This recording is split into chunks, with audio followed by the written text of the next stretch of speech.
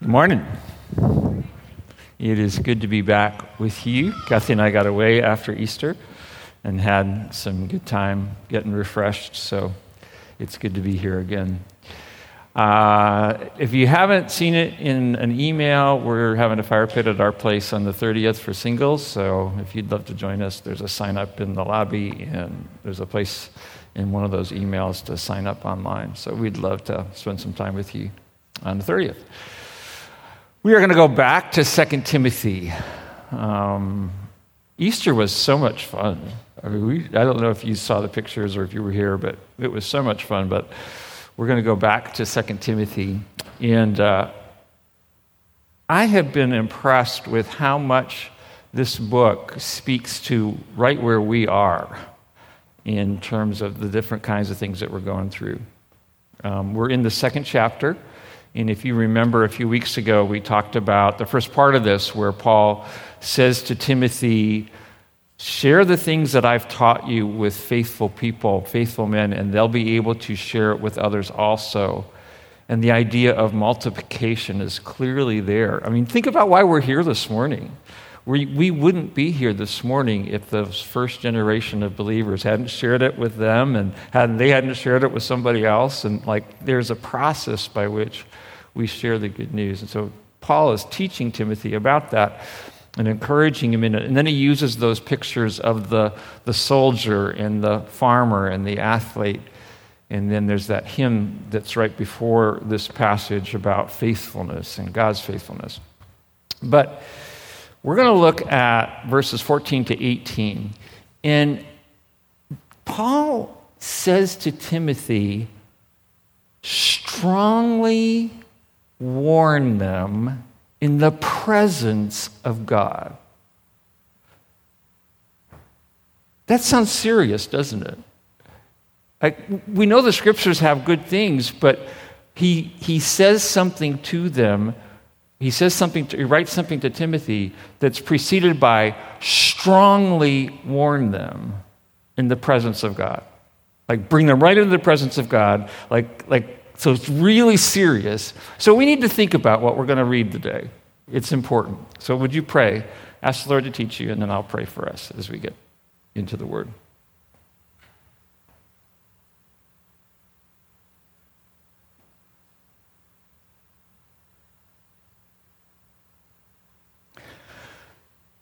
Father, there is a purity and a power to your word when we read it, and we always need your help.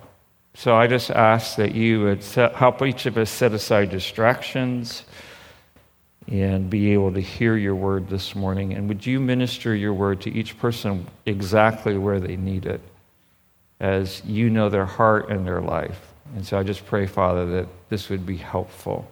I ask this in Jesus' name. Amen.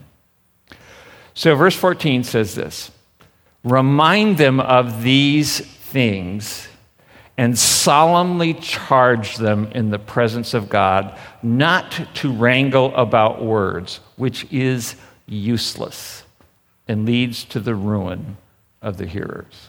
So there's two big ideas here. One is remind them of these things. We need reminding. And the second is this charge about wrangling about words.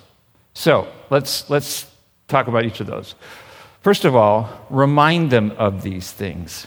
You know things, but we often forget them. And I want to read a couple things from my journal this morning. I don't write a diary, but I try to write down things that impress me, and things from the Word, or sometimes I write out a prayer. So I want to read you something in a minute. And one of the things I read as I looked back over 2020 was this idea that our lives run in the course of our strongest thoughts. So if you think that life is all about money, obviously that's going to shape your choices, right? Your life will run in the course of your ideas. If you think your family is really important, then your life is going to run in that course. If you think your life is mostly about your job, then your life is going to run in that course. Our thoughts really do matter. And that's why Paul tells Timothy, remind them. They knew things, but they forgot it. So let me read you something. I was looking back, and I thought, as I was looking back at 2020, I thought, well, I didn't write much in 2020. And I discovered I'd actually written more than I thought. So I wanted to read you something. This is actually from November of 2019. I'm sitting in a coffee house, and this is what I wrote. I am writing out a dump list. A dump list is just, you try to get everything out of your head on a piece of paper so you can focus. So I'd done that. Much of it is about people. One item, though, is about the word craftsmanship. I've been watching woodworking on YouTube. Some are screwed in place, throw it together kind of people. Others are true craftsmen who work carefully and patiently. They take time to design and measure and cut and sand. They work with the wood in an understanding way. That is the way God is working with this world and with each one of us. Yes, we can jump off the workbench, we can avoid him, yet he is patient. So patient. Here's the real problem. We think evil is winning. We think chaos reigns. We think the universe is random. We forget God is bigger and more vast than the universe, and that his goodness far surpasses it. It is infinite. We are perfectly safe abandoning ourselves to his goodness. I don't need to do anything evil to make things the way they should be. So that all came to me in a coffee house. Now, did I remember that through 2020? No. I would have been good to have reminded myself of that. But you know things, and you need to be reminded of them. So what's something, right now, just shout it out, what's something that you know that you occasionally need to be reminded of?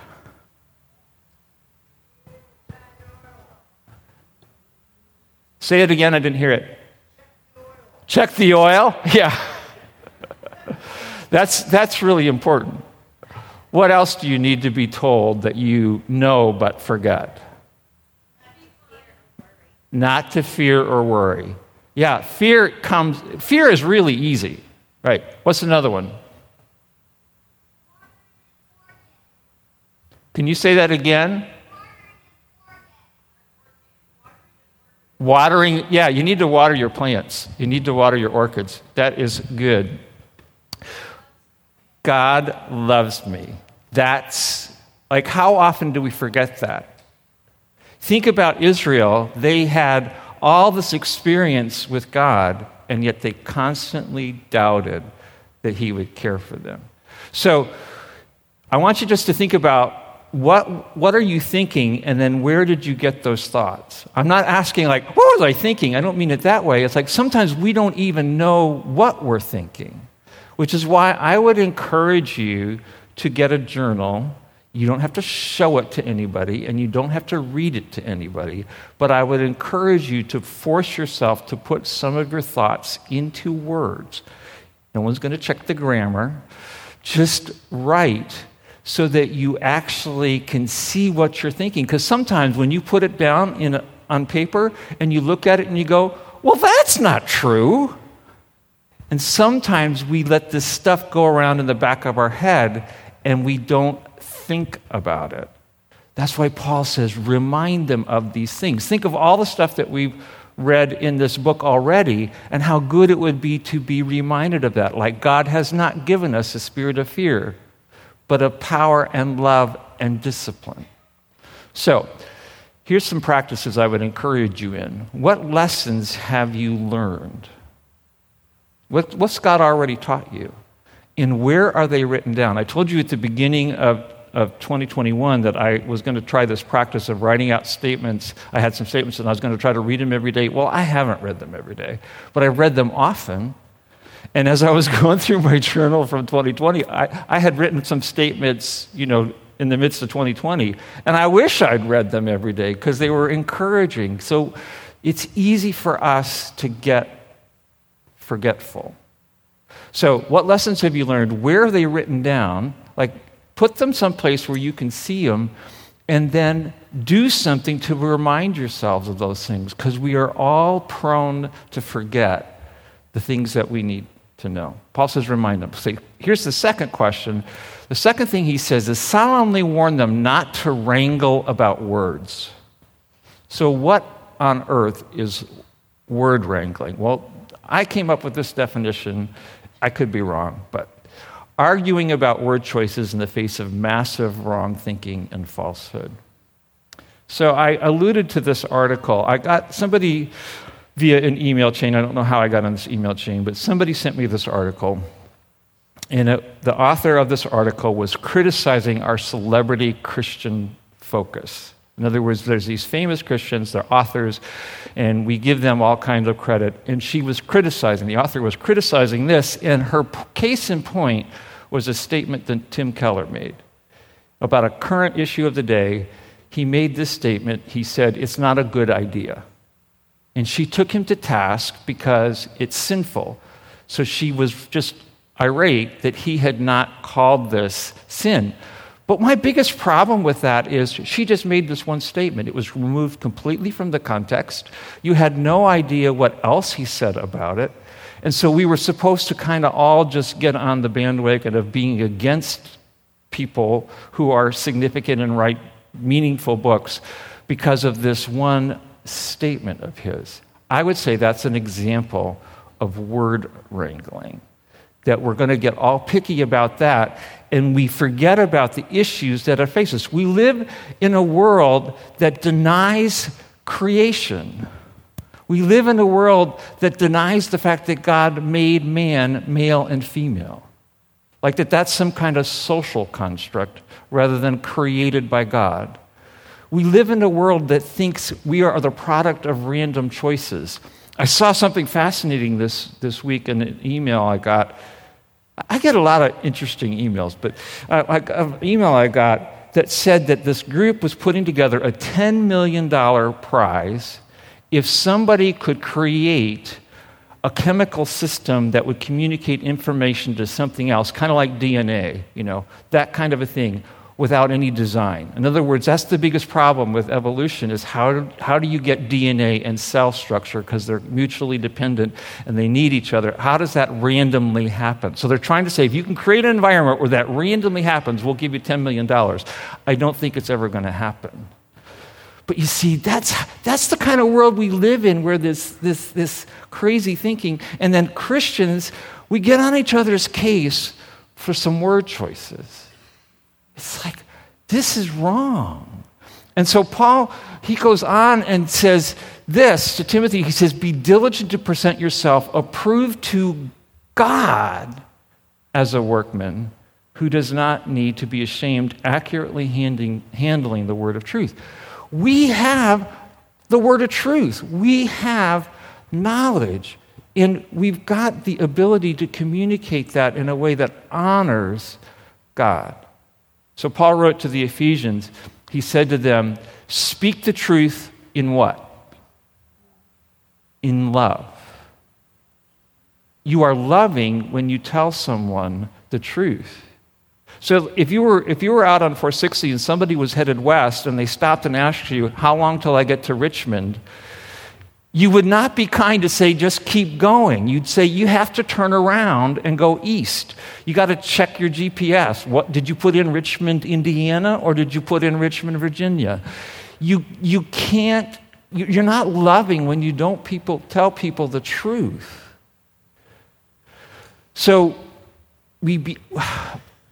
But we can't be thinking constantly about how the world is going to react. We have to think about how God is pleased when we love people and tell them the truth in ways that they can receive. So, this is our goal. Look to God for approval, and then express that truth in loving and appropriate kinds of ways. And then Paul continues, but avoid worldly and empty chatter, for it will lead to further ungodliness, and their talk will spread like gangrene. Among them are Hymenaeus and Philetus. Now, we'll come back to those guys in a minute. So, avoid empty chatter. So we've got to think about what fills our minds. Where are you going for information about life? Where are you filling your tank? Are the news, social media, celebrities, noted Christians, or God himself? Where are you going for truth? I came across another article. This one was somebody had linked it to me on Facebook. And the article was, is the church losing the battle to form Christians? Now, some people don't like that word formation. They say, this is one of those word battles we can get into, like formational. That's kind of some Eastern idea. No, the word formation is helpful. Paul says, do not be conformed to this world. The idea behind formation is to recognize that every single one of us is shaped by our experiences, by the things that happen to us. Now, we can be active in that, like you can go to school and actively participate in formation. You can take some steps to fill your mind with good things so you can be active in that formation process. But if you are passive, you are still going to be formed by the stuff that you are taking in. So that's behind this article. And it was talking about the struggle that churches have in helping Christians grow. And this is what it says. He says, all of this is even worse in a pandemic, because the unseen nature of the search bar battle is even more unseen. In quarantine, Christians have been driven yet further into a fully online existence, drinking from the often toxic well of internet discourse in ways that poison their souls. Largely devoid of meaningful immersion in Christian formative practices, Christians are instead being formed in whatever online echo chamber they call home. We have to be careful about what we're taking in. I've talked to you about the dangers of social media because you're only going to see stuff you agree with. That's how the system works. And it keeps us from having a balanced perspective, and it keeps us from actually thinking sometimes. So Paul says, avoid worldly chatter. What are we filling our minds with? We are going to be shaped by it. We are going to be affected by it. And then he says this about those two men. He says, these guys have gone astray, saying the resurrection has already taken place, and they upset the faith of some. In that culture, Greek culture, resurrection was not a good idea. They wanted to be free of the body. Like, the body was a problem. And so the idea that you'd get a new one was like, oh, that's not good news. And so these guys were saying it had already happened. They were kind of doing away with it. And it was destroying people's understanding of the gospel, of truth. And so that's why it was suspect.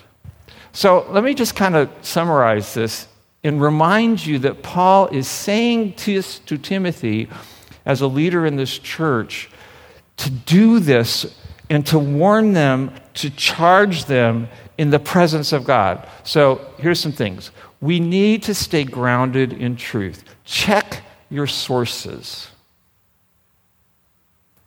We joke about, it's true because it's on the internet, because we know that that's not true. And yet, do we check our sources? Let's be thoughtful about truth and understand that from the scriptures, we have a basis to evaluate that. The scriptures are true. We need to watch how we talk about and with other believers. Let's not get caught up in petty word battles when significant issues are at stake. Let's not get this fear mindset about certain kinds of just trivial issues when there's larger things at stake. We need to be seeking God's approval. We need to be careful where we look for truth. And then finally, we need to be careful about what fills our hearts and our minds. The truth of the matter is we are all being formed. We are all being formed. Every single one of us. The question is, are we aware of the influences that are forming us or not? And the invitation that Jesus gives us in following him is to follow him in intentional practices by filling our hearts and minds with the word and being together in community. I was talking with a neighbor recently, And we were talking about how we had all not been going to church and in being a part of church. And he talked about how he didn't realize how much he missed it until he started going again. And he just said, I needed it, and I didn't even know how much I needed it. And so that's why the practices that we do to create environments where we can be together are so powerful and so important. So I leave you this instruction with Timothy, and I ask you to think about what's the step that you need to take. What are the things that you know that you need to remind yourself of? What are the practices you're doing to fill your mind with truth? And are you in any kind of online echo chamber that's destroying you or tearing you down? Get out of it. Change the practice. But Paul's instructions to us is to warn us in the presence of God to be careful about this, because we don't want to destroy our faith or the faith of others by being careless with this. Let me pray.